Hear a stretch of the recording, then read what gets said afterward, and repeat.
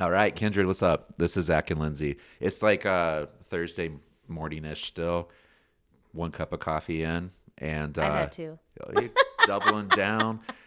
And we're trying something new. We're trying. We want to throw every now and then a little feed, a little thing on our feed of us talking about something else. And so we're calling it VIM, which means very important meeting. And I'm gonna get to that in just a second. But we're gonna use this to do things like rabbit trails off of things we taught, or something we had to cut that we really think is important to talk about, or here's some other ideas somebody had and we didn't use them because of whatever. Like we want to do that, or even just to show up here and I don't know, talk about why I hated coffee for 2 weeks and now I love it again and stuff like that maybe no one cares about, but I do. And so we're also going to use it. We're going to do this in here in a minute to talk about why we're doing certain events and what they mean to us and why we want people to be involved. So we're going to do that today, that version of it.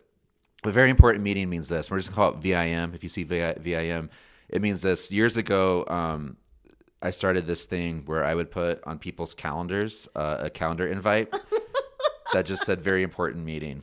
And I was in a position that I could like make people go to meetings that their supervisors couldn't override. And so I collected like, I don't know, 10 people that I just thought it'd be fun to hang out with and blow some steam off at the end of the week. And so very important meeting became something that the 10 of us got to do every, was it Monday afternoon? Mondays, yeah. Where it was like, because Monday, if you guys don't know, in church world, Monday's kind of like your Saturday.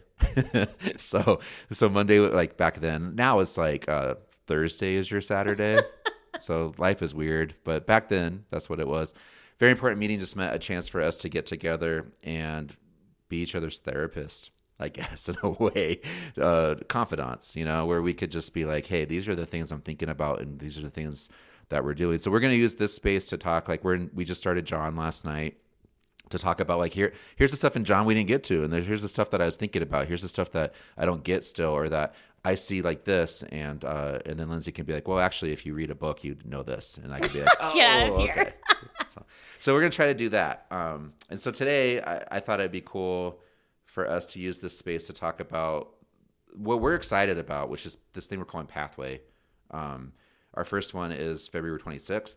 And Lindsay lined up one of our friends, Carrie Stubbs, to come and teach this event. It's a Monday night. It's free.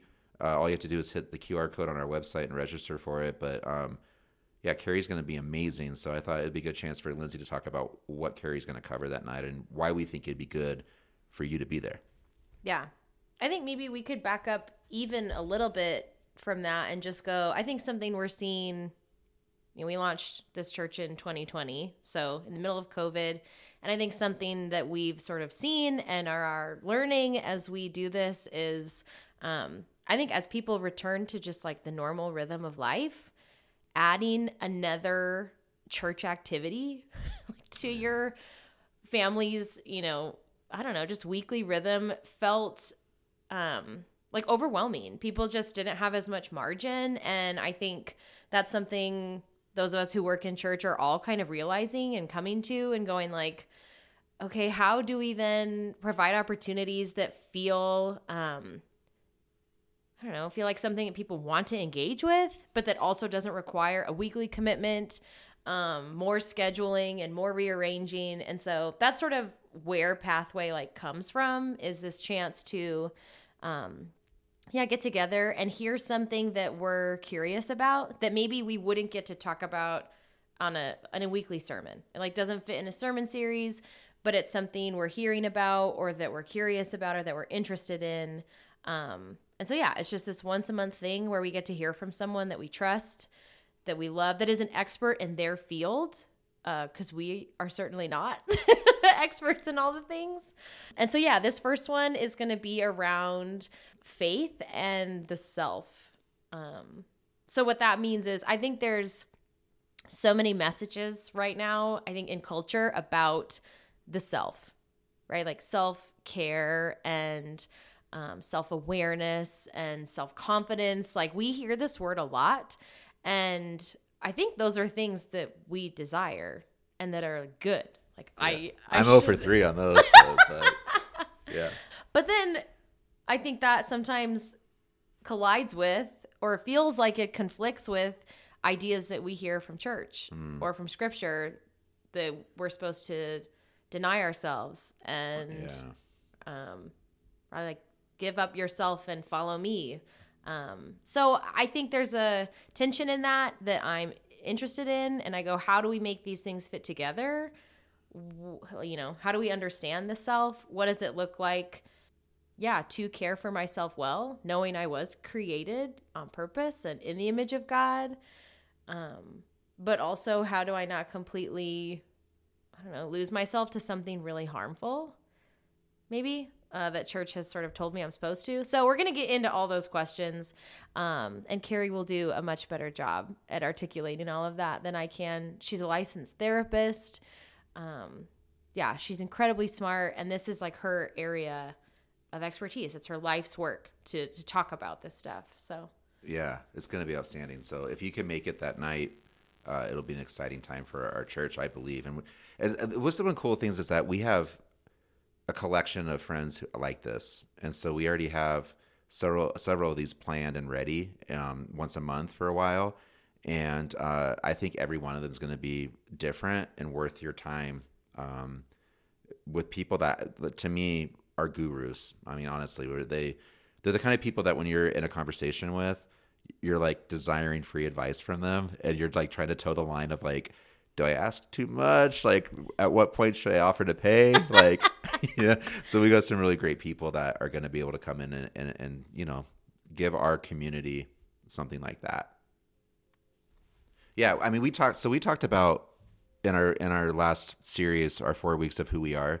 We talked a little bit about how, truthfully speaking, like totally honestly, like I've thought this for 15 years now, that small group models are broken. We force people into these groups, and a lot of this was from my days as a student, you know, pastor, but like we force these kids into groups then where it's like, hey, let's talk about this. And they all look at you like, are you kidding me? Right. And then I would sit in spaces with adults for these last like 7-8 years of my like ministry life. And I feel like the same thing exists there. And there's like this pressure, right? Like to answer the question the right way or to know the right thing or to be in a group with these people. And then we see like, I don't know if anybody else feels this way. Maybe call me crazy. Like, Lindsay, you can call me crazy right now. Gladly.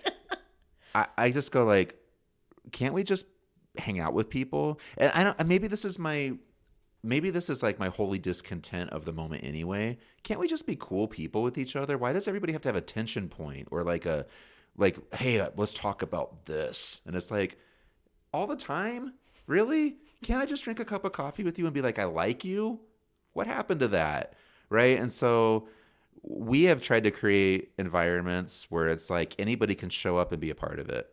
And, you know, most of the time that is bigger community events. And some of my best conversations have happened in a windy park on Easter Sunday with people that I see 3 or 4 times a year if I'm lucky. And those have been really amazing times. And I would say like this pathway is another opportunity for us to just have a room where you could potentially connect with somebody, but you might not. You might just connect with the content that Carrie delivers that night, and that's good too.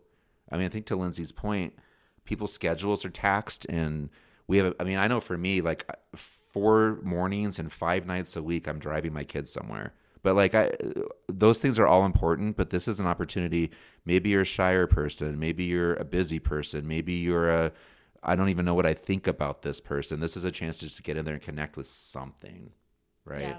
Yeah, I think the traditional small group model too, it puts a lot of pressure on like these, and I think that can happen. I have experienced that happen where yes, I'm meeting regularly with a group of people, you know, once a week, and eventually they did become my people and safe people and people that have journeyed with us through all kinds of seasons. I believe that can happen, but I think we sometimes enter into those agreements, if you will, with like a certain pressure. And then if we don't find that kind of friendship or safety or, you know, buy-in from other people, I think we then get really frustrated and feel really let down by this thing that we put a ton of pressure on. And that's not how really any other relationship in our life works.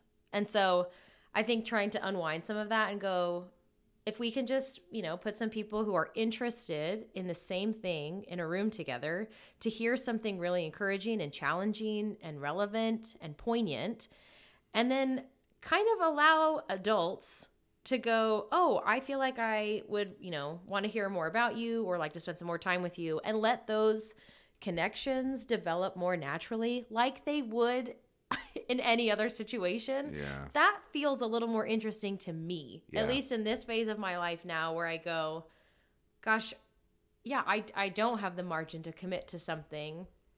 And I sort of don't want to carry that pressure of, if these people don't become my best friends, is there something wrong with me or them? Or, but can I just show up and go, oh, maybe there's an opportunity here or an invitation, and see where it goes, instead of like white knuckling this like small group thing to fill, I don't know, a need that I just go like, I think it can happen more organically and without all of the, honestly, weirdness around it. Well, I even think, so John 1:29 that we taught last night, right? Like Jesus looks at Philip and says, follow me, right? And kind of quick hits a couple different invitations from Jesus. But at the end, right, he's like, notices under the fig tree, and they're like, this minute detail of this person's life. And Jesus goes, you think that's impressive, that I noticed a minute detail of your life? You're going to see amazing things from this point forward, right?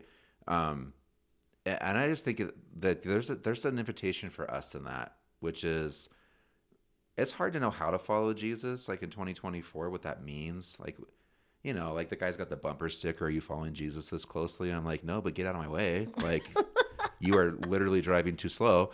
But what's that mean in 2024 to actually follow Jesus on in the place we live, in the times we're in, the complexity and nuance of everything that's going on? People think there's easy answers to things. They're like, well, just what did Jesus do? What would Jesus do, or whatever that is.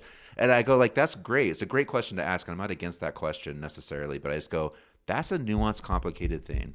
And so when we look at him saying, follow me and you'll see much greater things, I think that this is one of those moments for us.